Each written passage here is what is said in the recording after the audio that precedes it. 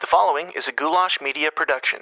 goulashmedia.net. I mean, we joked about what about the kids, but at the end of the day, I think mostly everyone would agree.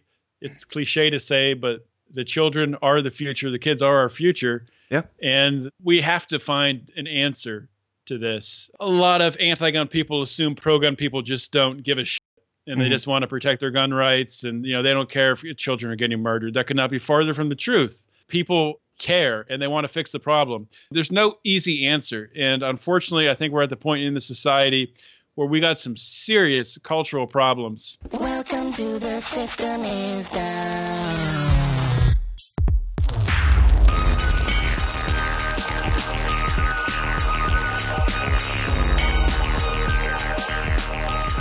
What was that? Is it a cold open? Is it a clip from today's show? No. That's a clip from the bonus segment that I did with John Odermatt on Wednesday of last week. The episode you will hear today was recorded a few weeks back, well before the school shootings in Florida, so if you're wondering in this conversation why that situation wasn't brought up at all, it's because we are now in the future, and that was recorded in the past, and that's how time works. But if you'd like to hear John's thoughts on that incident and school shootings in general, you can get that and tons more bonus content by going to tsidpod.com/support and joining the Downers Club for as little as $1 per month. So, what's up, Downers? Welcome back to The System is Down, and thanks so much for tuning in every week for your much-needed dose of civil discomfort. If you're new here, the show is where we work to change the world, one uncomfortable conversation at a time. We're kind of the anti-social media, not to be confused with the antisocial media. We're here to talk about all things that people just generally don't like to talk about, like conspiracies, politics, and religion. Because you know as well as I do, if you post anything even remotely controversial anywhere on social media, it will be immediately met with angry, shouted counterpoints and name-calling, because the art of conversation is dead. It's just dead. Look around, it's a barren conversational wasteland. Everyone is far too comfortable just hiding behind their avatars and usernames and feeling like they can say whatever pops into their head without any concern at all for the person that they're talking to the point that our entire civilized culture is in some sort of downward spiral into touchy, defensive, angry, childlike chaos. And the media, the divisive media, just adds fuel to the flame, just raking in the money, millions and millions of dollars, convincing you that everyone that you disagree with is evil. They're not. They're people. They're people like you. People with different backgrounds and things that they've gone through that brought them to different conclusions that you just happen to disagree with. But they're not your enemy. So let's talk. Let's keep the civil debates going. Let's keep the system uncomfortable and keep working together to figure out what the hell this life is about. Because I guarantee you, the purpose, in the grand scheme of things, the purpose of your life is not calling people names on Facebook. If you disagree with that, then please stop listening to this show, because you're in the wrong place. Now, all that said, today's conversation might ruffle some feathers. To be honest, we're talking about some topics and things that probably could have ruffled my own feathers a few years back until I listened to some people that I disagree with and came to new current conclusions in my life. And it's totally possible that I might talk to somebody in the future, and the conclusions that I currently have could change. Who knows? That is how it should be. So, here we go. Sit forward, don't relax, and let's get weird.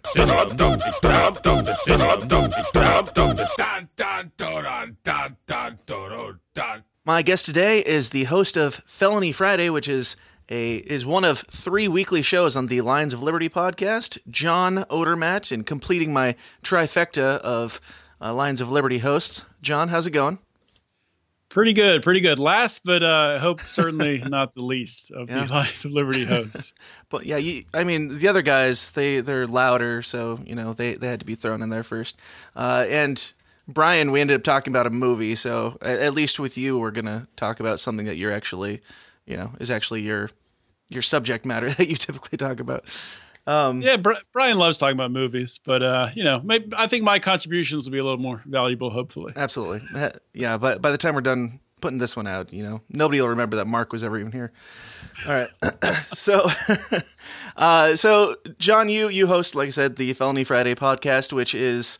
Do you want to give some background on yourself and on the podcast? What got you into, discussing felons' rights and that type of thing? Yeah, sure. So I started the podcast, I guess coming up on, it's more than 2 years ago now. Wow, time flies. So have more than 100 episodes out, and it's a part of the Lions of Liberty podcast. You can find it on iTunes by searching Lions of Liberty. And it's every Friday, surprisingly, published every Friday, Felony Friday. And like before I started the podcast, I had a weekly column that I did, and it was just looking at crazy stuff that happened in the criminal justice system, and I'd write an article about it.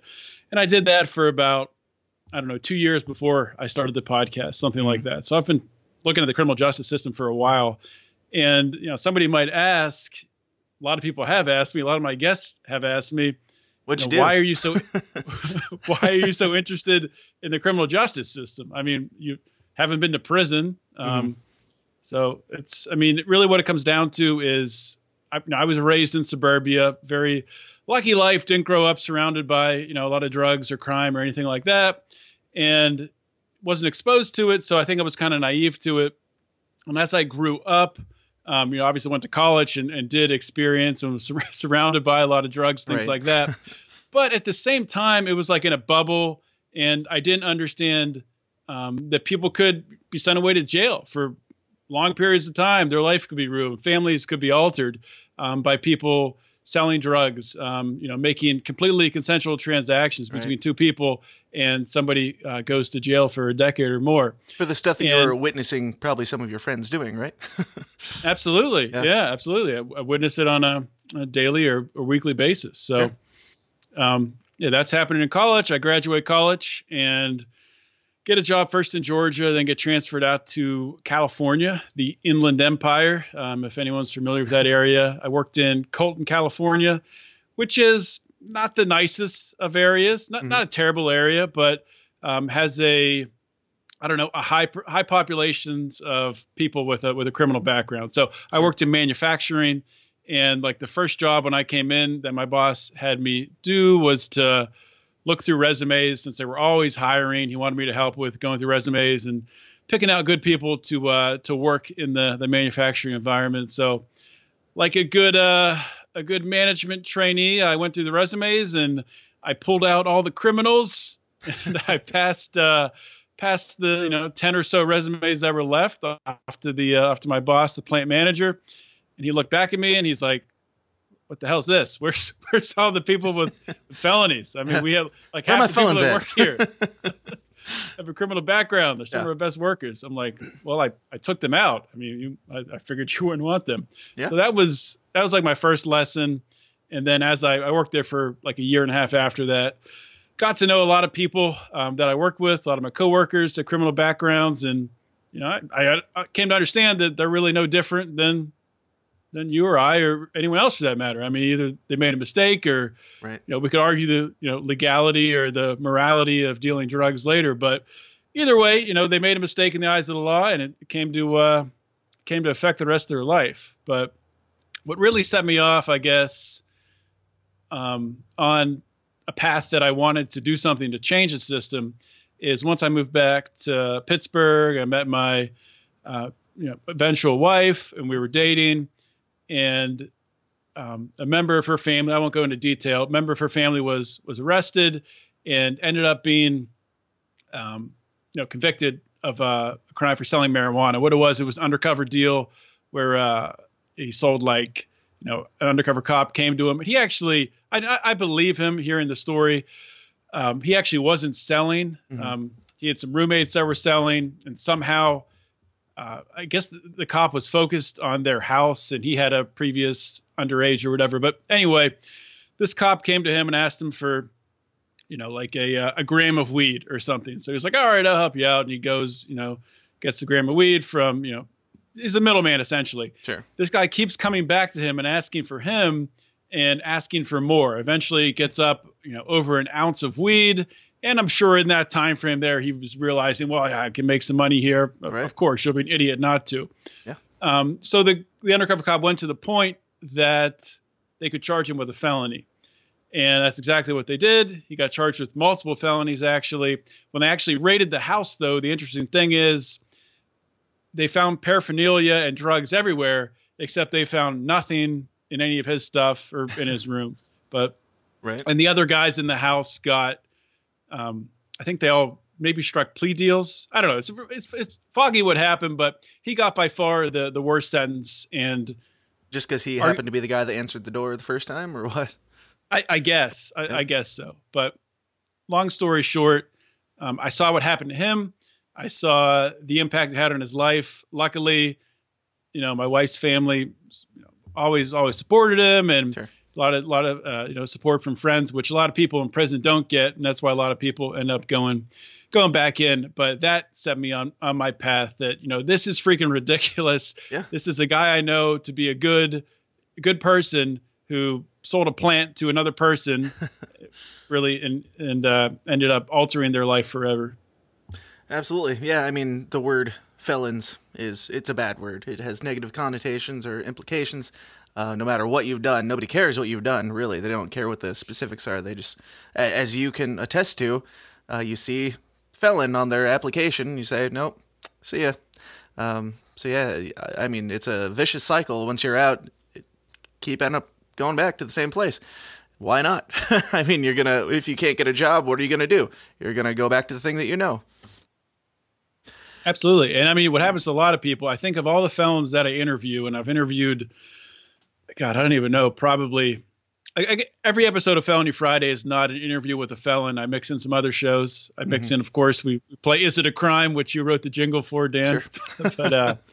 But I've interviewed, 60 or more, something like that. And almost all of them say the hardest thing, it's tough to find a job, but if you're willing to wash dishes or, do landscaping, you can find a job. The hardest thing is find a place to live, because landlords don't want to give felons a place to live. If you can't find a place to live, how are you going to progress in society? How are you going to succeed? So right. That's difficult. Absolutely.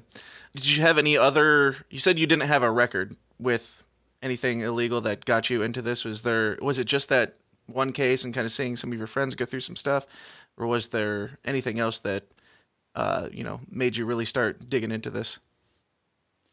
Well, from a perspective of people selling drugs, that was really it.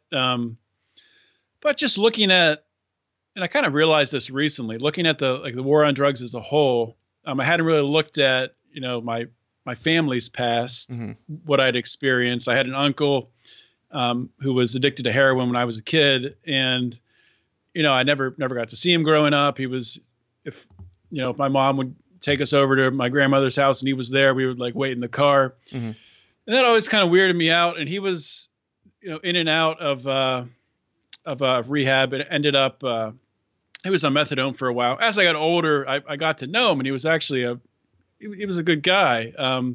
Made a lot of mistakes, obviously hurt a lot of people with some bad decisions. But so I think of that recently, as I've kind of re-examined parts of my life, is really looking at the way that addicts are treated in our society, or the way that really our drug laws criminalize addiction. So I think that's a really big thing that needs to change. And there's been a lot of countries that have, taken some steps to progress past that. You could argue, I'm not going to argue for the exact replica, because a lot of these countries they're state implemented mechanisms, and I'm a libertarian, so I'm not going to really agree with that. But just for example, in Switzerland, they have since the 90s, they've had this program where you can get into it.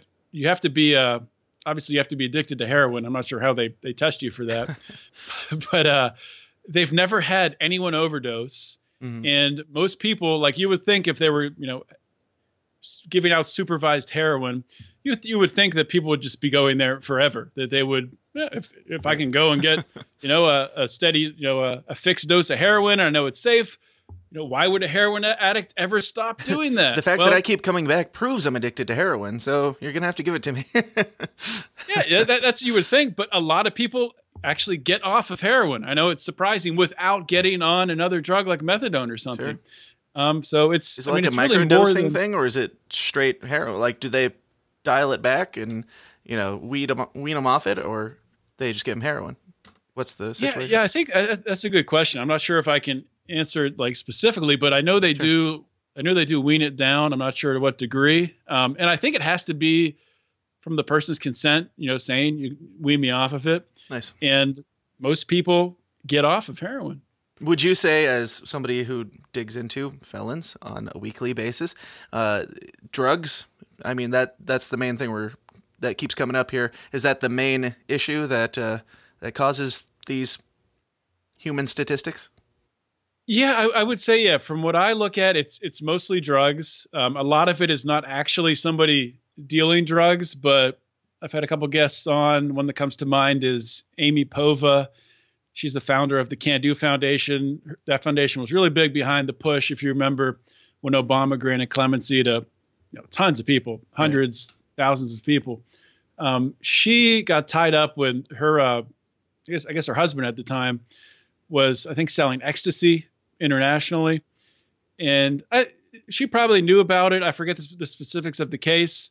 But what it came down to is when the feds come in and they charge you, they throw a bunch of stuff at you. They overcharge like crazy. Mm-hmm. If you won't strike a plea deal, if you won't testify against somebody else, end up going to prison longer than the person who was actually selling the drugs on a conspiracy charge, which is what happened to her. She was not involved in selling any drugs. And I've had a couple guests like that just from being on the peripheral, maybe answering a phone or, driving someone, even if they didn't know, they can get nailed with a conspiracy charge if they don't take that plea deal.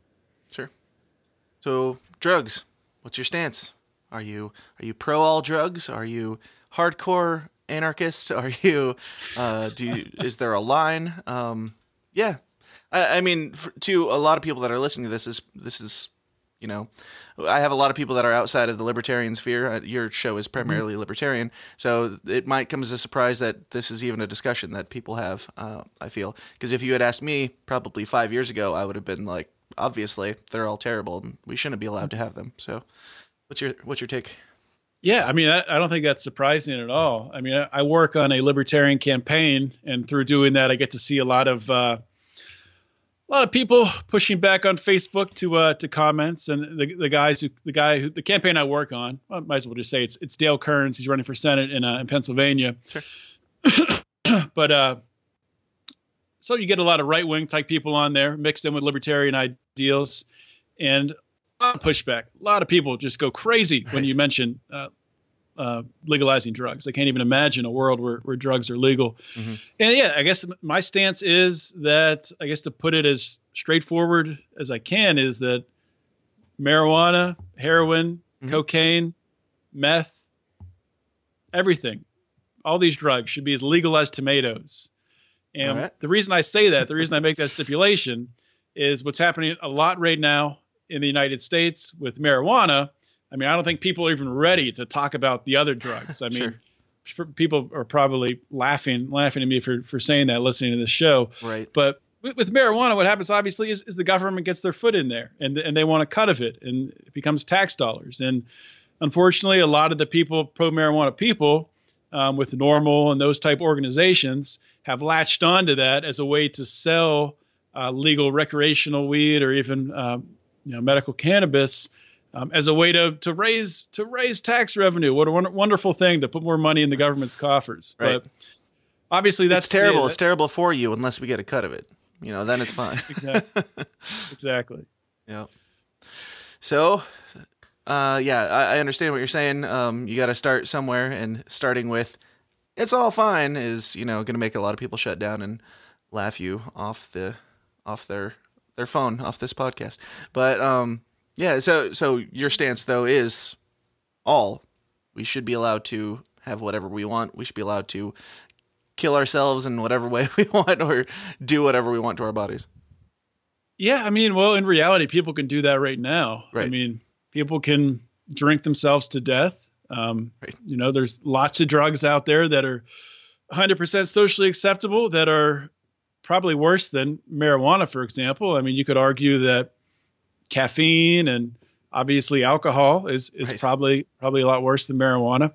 But yeah, when you get into these harder drugs, cocaine and meth and heroin, a lot of people think that, and I used to think this too, and I really changed my viewpoint when I had a guy named Johan Hari on my show, wrote a book called Chasing the Scream, which I would recommend that everybody read, or at least listen to the audiobook. It's a phenomenal audiobook. Sure. I had him on, and he talked about it, the link between addiction and depression.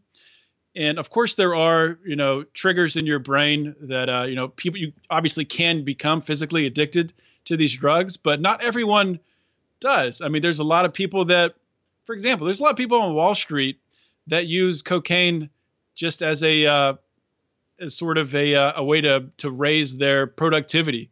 There's a lot of people in Silicon Valley who are maybe they're microdosing on ecstasy or some sort of mushrooms or something like that, a psychoactive drug like that. But I guess at the end of the day, my view on it is simple: legalize tomatoes, and the government does not have the right to tell an individual what they can or cannot ingest. Who owns your body? Do you own your body, or does a third party who's never met you own your body? Does the collective of the United States government own your body and tell you what you can and cannot put in it? Are some people going to abuse that right and, become addicted and ruin their lives? Of course they might, but they could do that in countless ways anyway. They could do that by eating, fast food every day and having a heart attack when they're 40 years old, or they could do that by drinking themselves to death.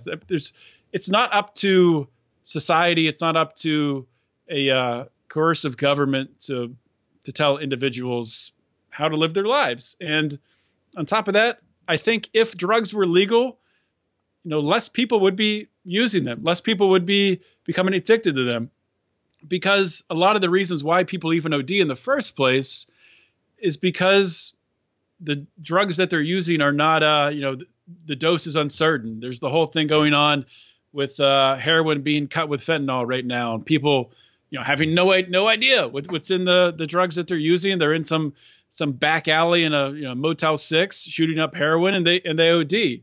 I mean, why do we want people, shooting up in the back alleys of society? Bring that stuff forward. Let these people get help. Let addiction be treated as a medical problem rather than criminalizing it. I'll get off of my soapbox. Absolutely. No, I love it. And I agree. But John, what about the children? Yes, it's the children. And if I had $1 for everyone that said that to me, and actually, before we get into that, I have a question on what you just said. You said that if it was legal, there would be less people using it. Is there like statistics to that point to that, or do you have evidence to show that, or justify the statement, I suppose? Yeah, I mean, we can.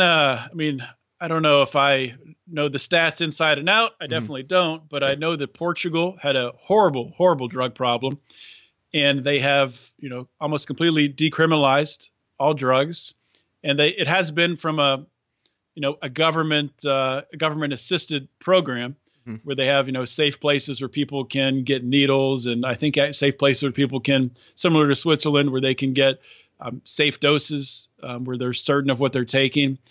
And I'm not sure what exactly the numbers are, but I know that there's been a dramatic reduction in the amount of people using drugs. Do you have any idea why that is? I mean, it's just like, it's confusing because for me, if I've never even smoked weed in my life, but if it were legal, I'd probably try it. And especially knowing that I would know what I'm getting, I'd feel a little bit more comfortable in trying it out. Don't need to, don't really care. Probably the same with all the other stuff. I'm like, I'll try anything, whatever. What is stopping people from, especially if they know what they're getting, from doing it more or getting hooked on it. And I not really. I'm playing devil's advocate for the most part. No, here. no, that's a I good, really that's a don't very know. good question.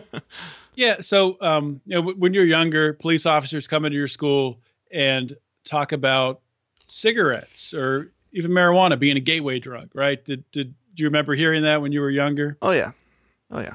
So I mean, I don't know if this is proven, but I have a theory that the reason that these things are gateway drugs is because it's easy when you're 16, 15 years old to get a cigarette. You have an older friend in high school buys a pack of smokes, whatever. A lot of convenience stores don't even card, whatever. Kids get cigarettes. So the reason I think that is a gateway drug. Maybe there's some camaraderie around smoking cigarettes together. People do that together. It's normally more of a risky element to more of the risky people in high school. Right. People who are not afraid to get in trouble. The do cool that. kids. And it might expose. So it starts with a cigarette, and then you're exposed. Oh, this guy's smoking a joint. So smoking a joint, and then if you decide you want to get some marijuana yourself, you want to start getting high. So someone introduces you to their dealer, you meet their dealer, and this is all on the black market. You can't, say, oh, I want to try marijuana when, an 18-year-old kid today, unless you're in, I don't know what the law is in Colorado. I think it's 21. So maybe that doesn't apply, but an 18-year-old kid today can't go to 7-Eleven and buy a marijuana cigarette the same way they would a nicotine cigarette. Right. So they got to go to a drug dealer. So they're buying, maybe they start out smoking a little bit of marijuana off the drug dealer. They meet somebody else who is maybe doing some cocaine. And of course, the drug dealer is trying to make money. So they're going to sell you whatever you want. Right. Sell you some cocaine. If maybe they'll sell you some heroin. So it just gets worse and worse from there. So my theory is one of the ways that it will definitely help is you remove that element. People aren't going, if they're just going to try marijuana, they're not going to go to a shady drug dealer who has a profit motive, which is not really which is fine to have a profit motive, but I guess it's shielded. He's shielded from the full consequences because it's the black market. It's not out in the open. Whereas in contrast, if all drugs were legal, I don't think you would be able to get necessarily, go buy heroin at 7-Eleven or go buy crystal meth at the grocery store or whatever. Because, I don't think people are going to want to take that risk on. There'll probably be some other ways of distribution that would open up. It would probably become more accepted into the medical community. And there's the equivalents which are already used in the medical community. But I think that's the element that's the big change is it doesn't, if someone's just trying to, make their way into trying drugs just by, trying the lighter one, smoking marijuana per se, they're not exposed to everything. So I don't know if that makes sense, but that's one of my theories. Sure. Do you think it's the coolness factor might go away if it was legalized too? Like kids who, try marijuana or try even cigarettes or something because it's bad and it's edgy and they're the cool crowd because they're taking the risk. If there's not that risk there, well, I guess there still would be for kids. But with all those things, if you see your parents smoking weed, suddenly weed's not that cool anymore or whatever. Do you think that would have any psychological effect as well if it was all legal? Yeah, I think it definitely could. You can just look at the difference in the drinking culture between the U.S. and Europe. I don't know if you've ever been over to Europe, but kids, when they're go in Italy or France or Spain, and I haven't been. I've been to Iceland and Scandinavian countries, but same thing up there. Kids are allowed to drink a little glass of beer when they can see over the bar. When they're 8 years old, they can drink some beer. Nice. So as they get older, I'm not going to say they don't party. Obviously, Europeans still party, right. But it's not just this crazy binge drinking. Right. It's not I don't think abusive because you're like, this is the time where I get to be bad, and then you just go crazy like Americans do. Exactly. Gotcha. Well, so gotta ask, We got off on a little bit of a tangent there, but what about the children? What about the children, John?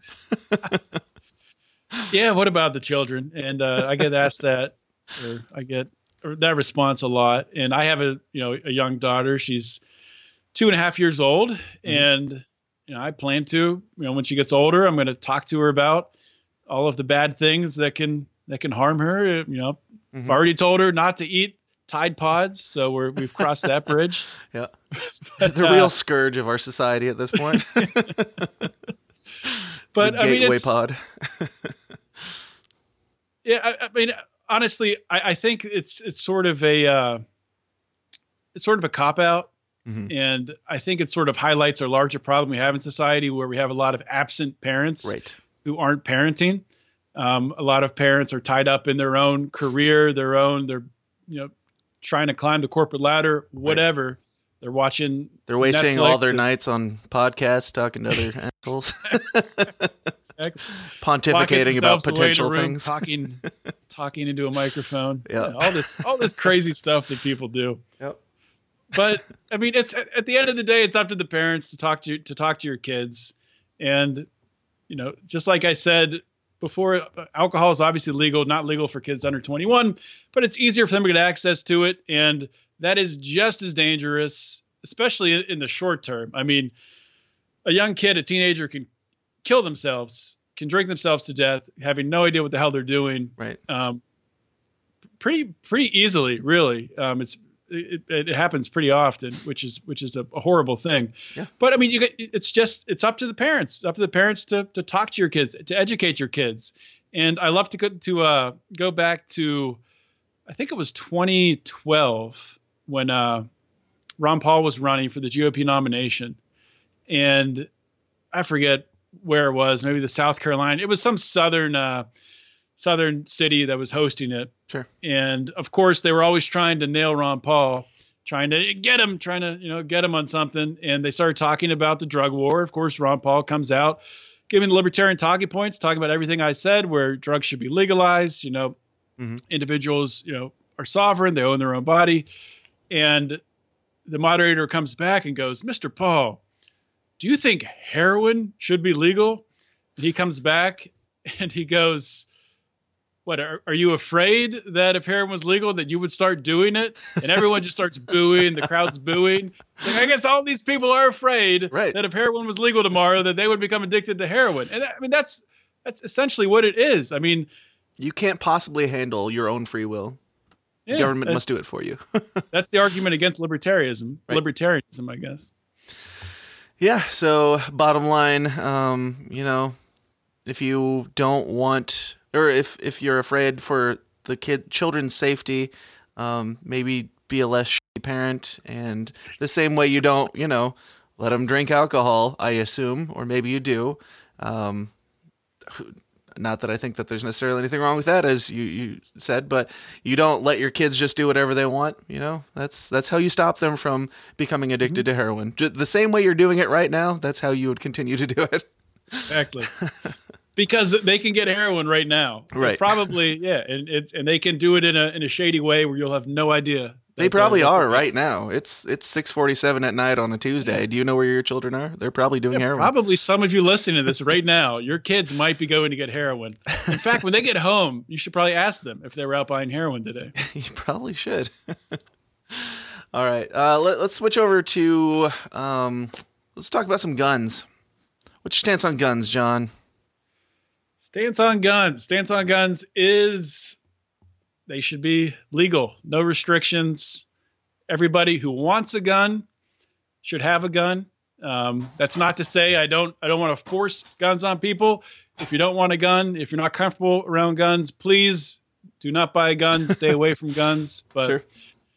Every able-bodied American who wants to be able to defend their family, defend their own life, I think it's only smart to buy a gun, to learn how to use it, to train yourself to be responsible, much like with drugs, personal responsibility.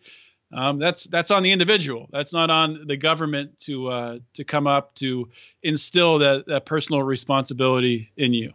Sure. So you believe that my neighbor Joe Bob should be allowed to own a bazooka and be strung out on heroin at the same time? For all you know, he might be doing that right now. Probably is. Joe Bob's a crazy guy from what I hear. But I mean, I guess someone's going to say, that's crazy. Why would you say that somebody who's higher in heroin should have a gun? And they shouldn't. But how are we going to know that they're higher in heroin and have a gun unless they're, and really if they're higher in heroin and have a gun, they're probably just asleep holding their gun in the corner or something. So it's probably not that big of a problem. Probably more of the problem is somebody on PCP with a gun or something like that. Sure. Well, let's go there. PCP and a bazooka. PCP and a bazooka, that's a bad recipe. And it's a great rap name, though.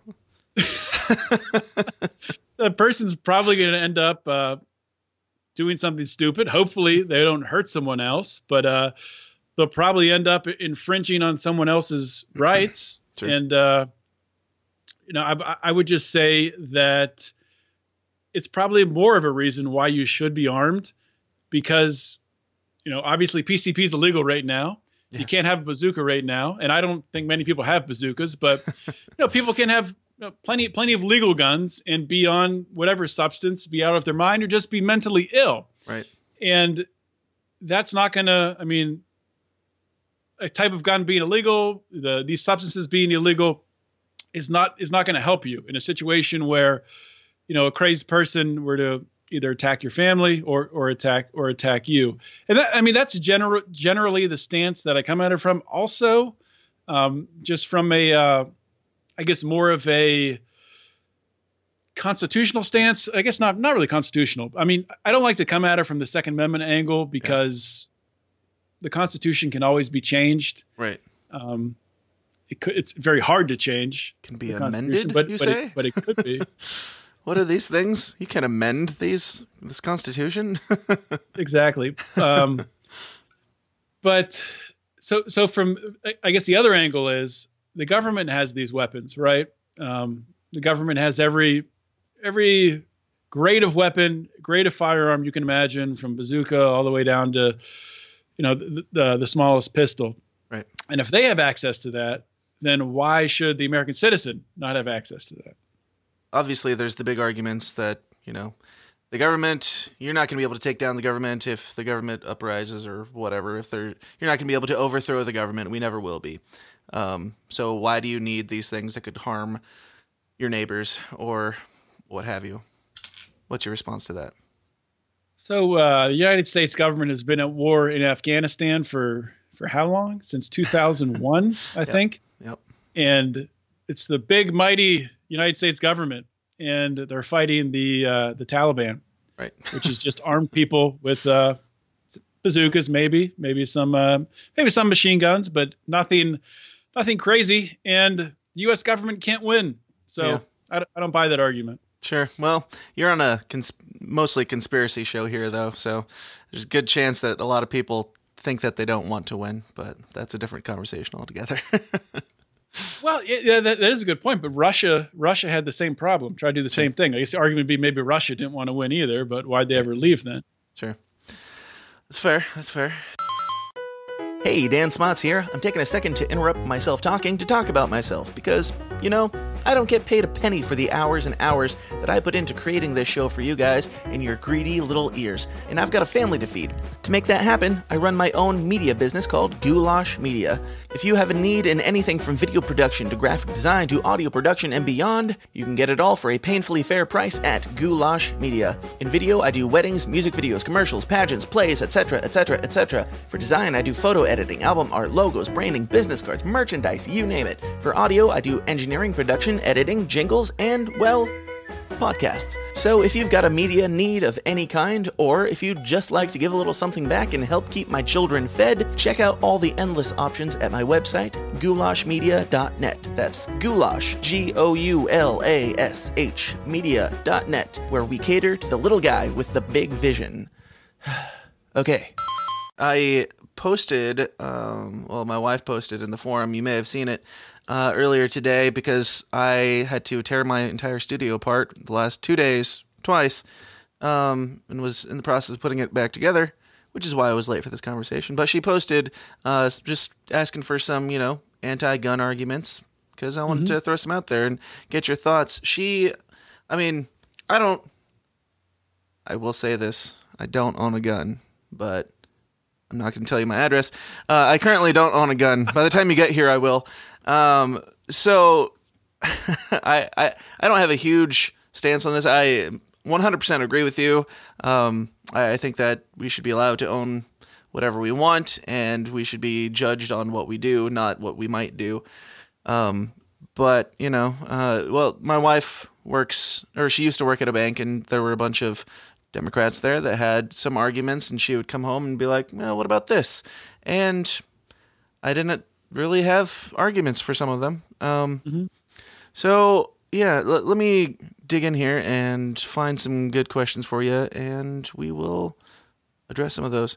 John Barnhouse, which these are not like people giving actual arguments. These are like them giving examples of arguments that they've heard for why guns should be outlawed. Or so there's no anti-gun people, and the system is now there probably is, yes, but there's not a lot. In fact, like the first couple were like, no, they're all stupid, basically. Like all the arguments shouldn't be listened to. Very angry responses. For whatever reason, maybe I've built an echo chamber, not sure, but somebody said nobody needs high capacity magazines. What's wrong with mandatory biometrics built into every weapon so only one person can fire it? Go. Mandatory biometrics built into a weapon. Smart guns. Smart. I mean, I don't think there's anything per se wrong with someone buying a smart gun. I mean, they can buy a smart gun. The problem comes in where there's a regulation where you have to own a smart gun, and how would that be implemented? We're at the point right now in society where you can 3D print a gun, right, and that's only going to get better and more sophisticated. So trying to biometrically trace all weapons so only certain people can fire them, I think is kind of a ridiculous argument. Not that I know this is just a hypothetical, I guess, but there are a lot of people putting that argument forward. But I think it's pretty ridiculous. I mean, I could actually understand it. Someone wanting that for their own gun safety around their house, maybe if they don't want their kids to get their hands on a gun like that. I mean, that could be useful. I personally wouldn't want to do that because I wouldn't want to worry about it malfunctioning or something like that, or having to grab it quick and, it's dark and someone's in my house and trying to grab the gun the right way so it lets me fire it. But I mean, I don't see a problem with the technology. It's kind of cool, I guess, but the problem is the force behind it. Sure. Absolutely. So the first one, which was, I guess, a second, a different one, he said nobody needs high capacity magazines. Well, I mean, this is one that liberals always come up with, and there's many states that have restrictions. I mean, New York and California come to mind. I forget exactly what the restrictions are, but yeah, the idea is, why do you need more than 5 bullets? And I mean, you can look at the riots in Los Angeles. You can go on YouTube right now and Google, I think it's Los Angeles riots, Korean store owners. And what you'll see is video footage of Los Angeles being torn apart. And then they cut to some Korean store owners in, I don't know what part of LA it's in. And they're all walking around armed with rifles and semi-automatic rifles and rifles. More than 5 bullets in their magazines. And their stores are untouched. Rioting going on all around them. Their inventory, everything is safe. They're able to defend their property. And if they're only allowed to have just one magazine, just with 5 bullets, then people might be a little more ballsy to try to take them down. But that's just one reason. The other reason is I don't know what the hell kind of situation I'm going to end up in. I mean, what if I have no idea? What if somebody gets pissed at me because of my Felony Friday show and I don't know, there's like 5 people that attack my house. I mean, I should be allowed to defend myself with whatever means necessary. They might riot your house after this podcast because, You're all about the heroin, it seems like. But I actually hate, I mean, just to come back to heroin, I actually really, really hate heroin. And when I was, I mean, obviously, from seeing it, the impact it had on my uncle's life. And growing up, that was the one thing through high school, through college, after college. I always told my friends, if I ever find out you're doing heroin, I'm going to beat the fuck out of you. Can I swear? Yeah, absolutely. And none of them ever did. So maybe that's a. I wouldn't say to tell that to your kids. You sold it. Maybe do. I don't know. It's up to you. That's your own parenting to take that. But you can tell that to your friends. At least guys can. I don't know if that'll work with women, but yeah. Well, not in today's day and age, So what about the obvious argument? Like, I mean, the argument that you made is basically you have the guns to defend yourself. So the 5 bullets, that doesn't really get the job done. What about outlawing guns? There are, I don't know the statistics, and this is one of the arguments that I heard from one of her friends, but and I don't necessarily have an answer for it, so I'm curious to your thoughts. But these other countries that have completely outlawed guns, their crime rates have dropped tremendously. Is that their crime rates, or is that their gun crime rates? Because obviously those would drop tremendously. But what are your thoughts on that? Yeah, and I'm not an expert in this either, but I mean, just from what I know about this, people always reference Australia, right? Mm-hmm. And they're talking about what they reference as a gun buyback program. Progressives are big on gun buybacks, and it wasn't actually a voluntary program, which is what they tout over here. Right. It was mandatory, but even being mandatory, I think it only confiscated the numbers. They're not sure how the numbers vary widely. It's something like 500,000 to 1 million guns, so it's a pretty big difference what they confiscated. But it was only like a quarter of the guns in Australia. Mm-hmm. So there's still the other 75% are still out there in Australia. And when you talk about the crime statistics, I think they're only referencing the gun crime, not necessarily crime overall, which I think has at least remained the same or gone up in Australia. Sure. You look at countries like Great Britain, which have definitely seen an increase in violent crime along with their escalation in gun control laws. In France, a lot of cops aren't armed, and I'm sure you've seen the comical videos where there's five cops around one criminal trying to arrest him, and he's swinging a club at them, and they can't get close enough to handcuff him. But yeah. I mean, it could be. I mean, I'm not going to say that it's impossible to ban guns somewhere in the world. And mm-hmm. I'm not going to say it's always going to be, a detrimental thing, but I will say this: there's no way in hell it'll ever work in the United States. There's far too many guns. And one of my favorite quotes from a recent podcast that Brian did on Electric Liberty Land with Owen Benjamin. Owen Benjamin was talking about just the how divisive this country is right now. And he was going on some rant saying, liberals, progressives need to be careful because half of the country, the only thing preventing them from, taking over, from really violently attacking the other side is Jesus. That's the only reason they're not doing it, because Jesus tells them not to. All right. Stop bashing on their religion, because that's the only thing that's stopping them from shooting you. Yep. But yeah. So you're welcome, Brian. We still got your plug in there. Yeah, there you go, Brian. That'll be $20. Yeah. But there's no way you're going to confiscate guns in America. And that is, I think that is the argument that progressives are making. You always hear common sense, gun control, common sense, just common sense, gun control. Who's common sense background checks. Who's common sense? Mine or yours? Yeah, whose common sense is it? But there's no way you're going to pass a law, and they've done it. They've done it in, I believe it's Massachusetts, where I think they outlawed semi-automatic rifles. I think it's Massachusetts. I could be wrong. I wrote an article about it. Anyway, doesn't really matter because the same thing would happen in any state in the U.S. And this is one of the most liberal states. Is they passed that law that these firearms had to be registered. It wasn't confiscation; that they had to be registered, and like 5% complied. Right. The other 95% just said, screw you. Come get it. Yeah, it's not possible. Yep. Gotcha. I like it. Okay, let's look at a couple more here. Let's see.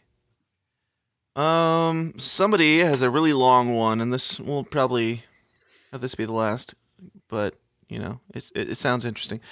He says, I think way too many people own guns that shouldn't. Also, a huge amount of those people don't have safe storage to protect them from being removed by, what about the children? By a child or someone with mental issues, not allowing them to make good decisions.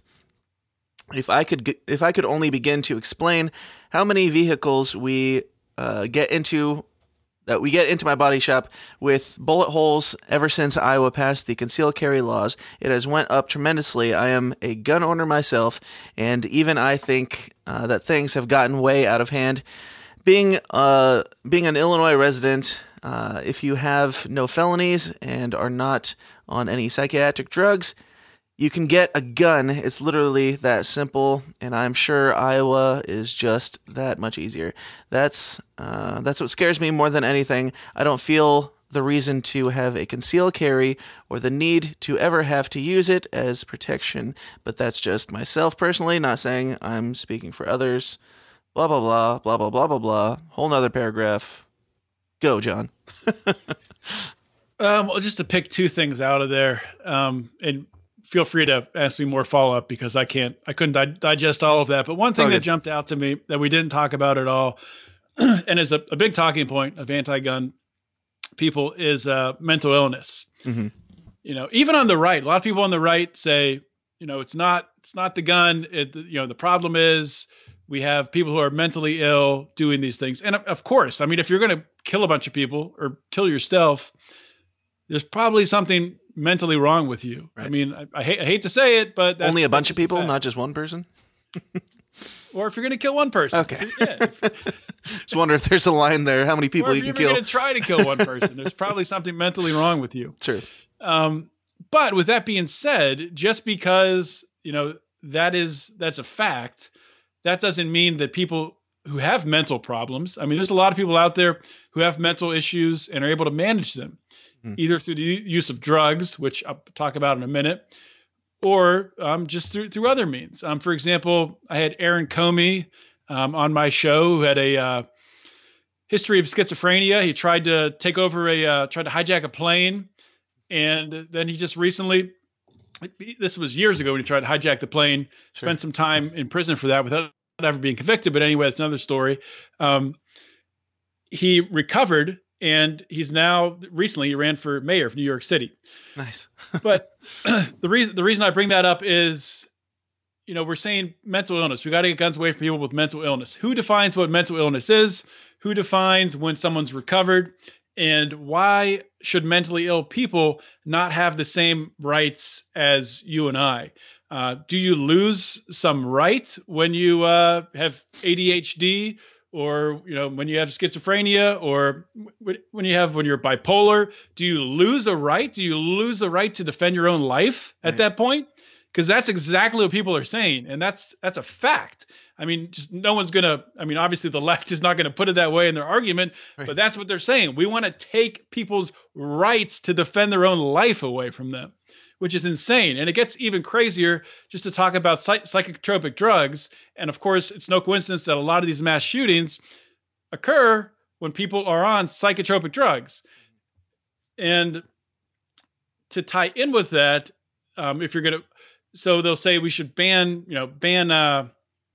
guns from all people who are prescribed psychotropic drugs, or even in some states, they're trying to do this in Pennsylvania right now because we just passed medical marijuana, or people who are using medical marijuana lose their gun rights, which is just insane. It's the same thing. So someone who is treating themselves medically in a way that, even if it is proven that psychotropic drugs, tough word to say, are somehow responsible for causing people to become violent, that doesn't mean that everyone who's taking them, or everyone who is using medical marijuana, should lose their right to defend their own life.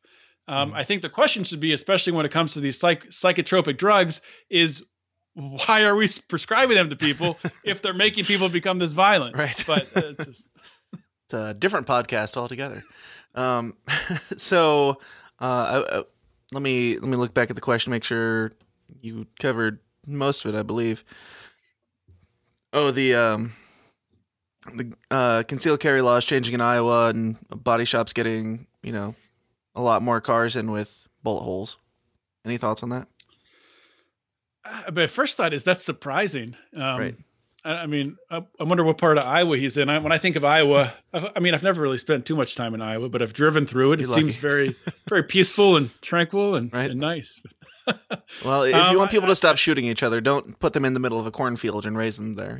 It's just asking for trouble.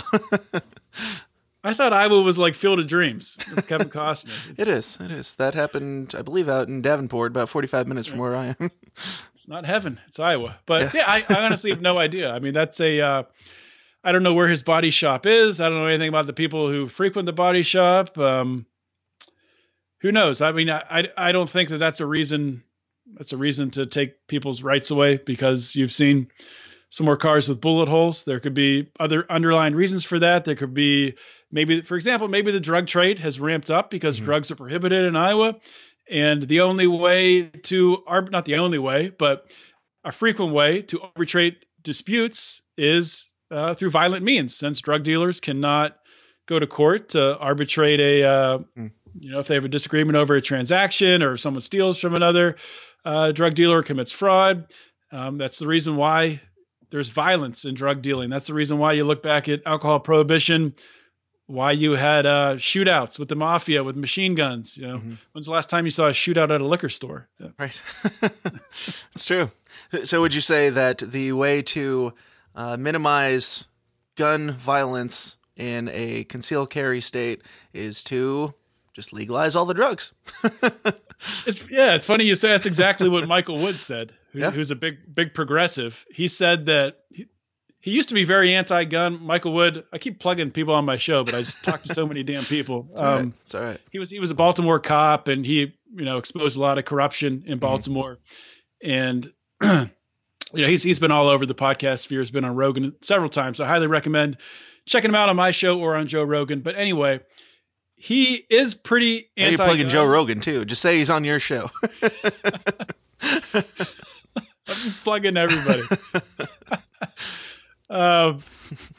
He's very anti-gun, but he even said he'll side with libertarians if drugs are legalized, then he will back off that anti-gun stance just because so much of that violence is baked in to the prohibition. And if you take that away, if you bring this stuff and you shine a light on it, and people are able to actually use the court system for disputes rather than other more nefarious means, then things are safer, in my opinion. Sure. So I'm not going to look back at it. I'm just going to say that the last part of this question, the only part that we have not gotten into, is, John, what about the children? Yeah, well, I guess it's the same answer as the drug part. Don't be a bad parent. Yeah, don't be a shitty parent. Keep your guns away from your kid. But at the same time, I will say I think it's very important if you are going to choose to own a gun. This is very important. If you're going to choose to own a gun, you're going to choose to have it in your home to defend yourself. Absolutely have it locked away. Mm-hmm. Absolutely know how to use it. And then when your kid gets to an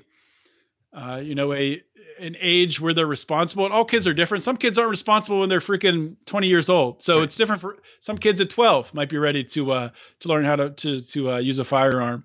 Right. It's different. If your kid's a dickhead, maybe you don't want to show them how to use a firearm.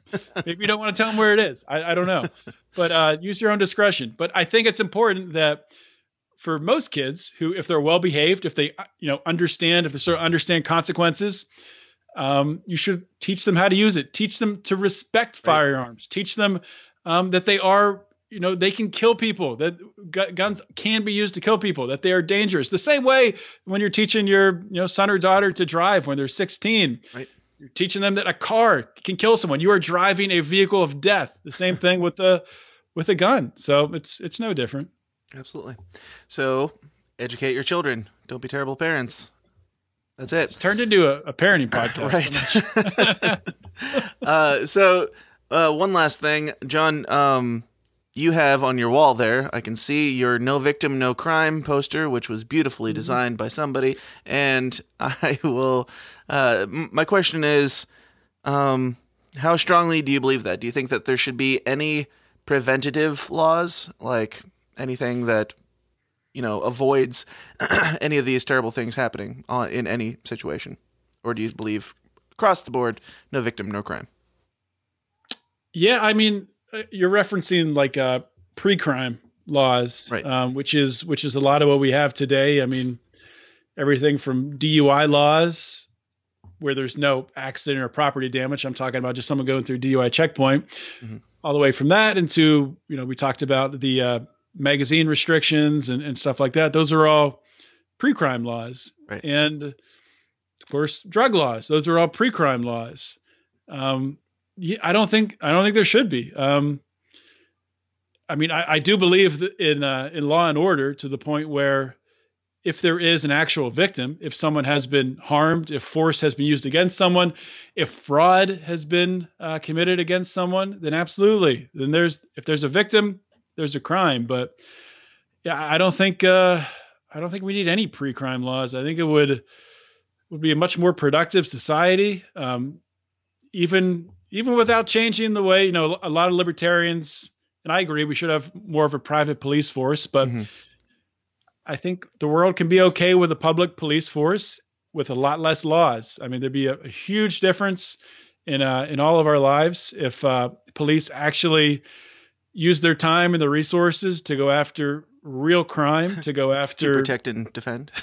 Yeah, to defend, to keep us actually to defend the communities and keep them safe, instead of chasing down your neighbor Billy Bob, who's selling a quarter ounce of weed right now, probably. No, he's sorry off Billy his ass Bob. and cradling his bazooka right now. So do you think that like drinking and driving, it's cool? Just you do what you do, as long as you don't hurt anybody, it's all right. I mean, I wouldn't say it's cool. I don't think that. I mean, yeah. I mean, to the point where do I think there should be like an arbitrary limit of people drinking and driving, where if you cross this line on a breathalyzer or a blood test that you go immediately to jail? No, I think that's ridiculous. I think people handle their alcohol differently. Sure.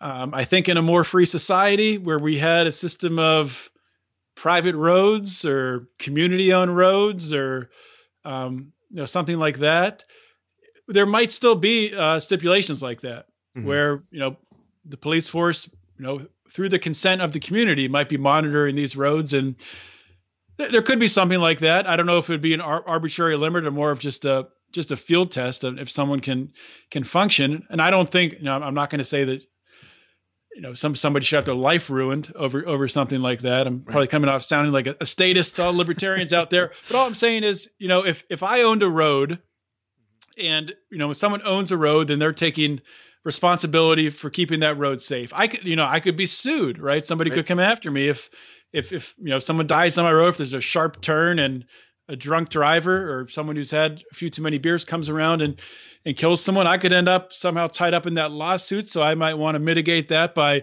putting some kind of stipulations in place that would make that less likely to occur. But yeah, when it comes to drinking and driving the way it is today, the way that it's enforced today, I think it's ridiculous. I think DUI checkpoints are just insane, a waste of time, waste of resources, and they ruin far too many lives as well. But I'm not defending drinking and driving, and also I think the free market has done a lot recently to help out. Obviously, taxi cabs in a lot of places were not filling the void to give people an option to get to the bar, back to the house safely. But Uber and Lyft have stepped in, and I don't think any studies have come out, but I'll bet that DUIs have come down in places where Uber and Lyft are pretty frequently used. I can name a few people by name that I know personally that have, become more responsible adults because of Uber and Lyft. So I won't, but I could. Name them. No, but John, thank you so much for coming on. Do you have anything you want to plug? Plug your show. Tell everybody where they can find out more about you, and maybe we'll, have you on at some point to do like a Q&A or something, because I'm sure a lot of people have questions about this stuff. Yeah, sure. Yeah, you can find us on Lions of Liberty, our website, just lionsofliberty.com.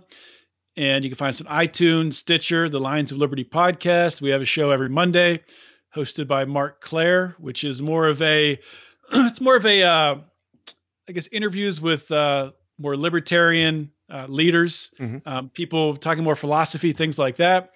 If you're looking more for like a review of current events, some comedy, some of that stuff mixed in, that's Brian McWilliams' show on Wednesday, Electric Liberty Land. He's had some great shows recently. Mark's had some great shows recently too. I don't know when this is going to air, but check out, Mark had a debate between two libertarian thinkers, Walter Block and Bob Wenzel, talking about basically Trump and should or should not libertarians support him. So as someone who's not a libertarian, I think that'd be interesting for people to listen to. For sure. If there's any listeners out there who aren't libertarians, which I'm sure there are. And then, of course, my show, Felony Friday, every Friday. You can find the full archive to just my show, Felony Friday, at felonyfriday.com. That takes you to the archive. And if you want to find just my interviews with felons, people who have spent time in prison, you can find that at lionsofliberty.com/felons. Awesome. Absolutely. Very cool, man. I really enjoyed it. And I agree with you on basically everything. The only thing I disagree on is maybe my neighbor with PCP and, the bazooka. But other than that, spot on. And I'm sure there are a lot of people that do disagree with you in the System is Down forum. And John, you are a member of that. So if anybody has questions for him, go tag him and give him hell. So, but John, thank you so much for coming on. You're always welcome. And I hope we can do it again sometime. All right. Thank you, Dan. Hey, thanks so much for listening. If you liked it, you're welcome. If you didn't, just sit there and ponder it for a minute before rushing to the computer and screaming into the vast void of the internet, yelling at John for his heretical ideas or whatever you disagree with. But when you do decide to give John a piece of your mind, you can do so on our free Uncomfortable Discussion forum on Facebook. Just search for the System is Down forum, ask to join, and then you will be able to tag John in a post and give him your counter thoughts, civilly, of course. Please, for the love of God, don't give in to the Facebook. And if you know someone who you think would benefit from hearing this episode, I would ask you to please share the show with just one friend this week, whether you agree with everything you hear or not. I truly believe that what we're doing here together with this show and with the forum is important in today's, social climate or whatever. If I didn't think that, I don't know if I'd have the drive to bust my hump to bring you these status quo challenging yet delightfully entertaining episodes for free every single week. But also, if you'd like to support the show and if you'd like to get 2 to 4 bonus episodes of this show every single week, along with our massive backlog of content and much, much more, you can join the Downers Club, which is our patron program for as little as $1 a month. And of course, if you'd like to sign up for more than $1, I'd allow that too. We have different perks for the higher the level that you sign up at, but every penny is seriously beyond appreciated, for real. And I'm doing my very best to put your donations back into building this show bigger and better and spreading these valuable ideas of civil discomfort. So if you'd like to join the club and help out, you can do so by going to tsidpod.com/support. And finally, if you could please just take 5 minutes out of your busy schedule this week to subscribe to the show on iTunes so you don't miss a single episode. And also, if you could, just leave us a happy review so newcomers know what we're all about, they know what they're getting into and what to expect, and there are no surprises other than, all our normal surprises around here. But that's it for me today, guys. Thanks again for being the coolest, weirdest, uniquest collection of listeners in the world.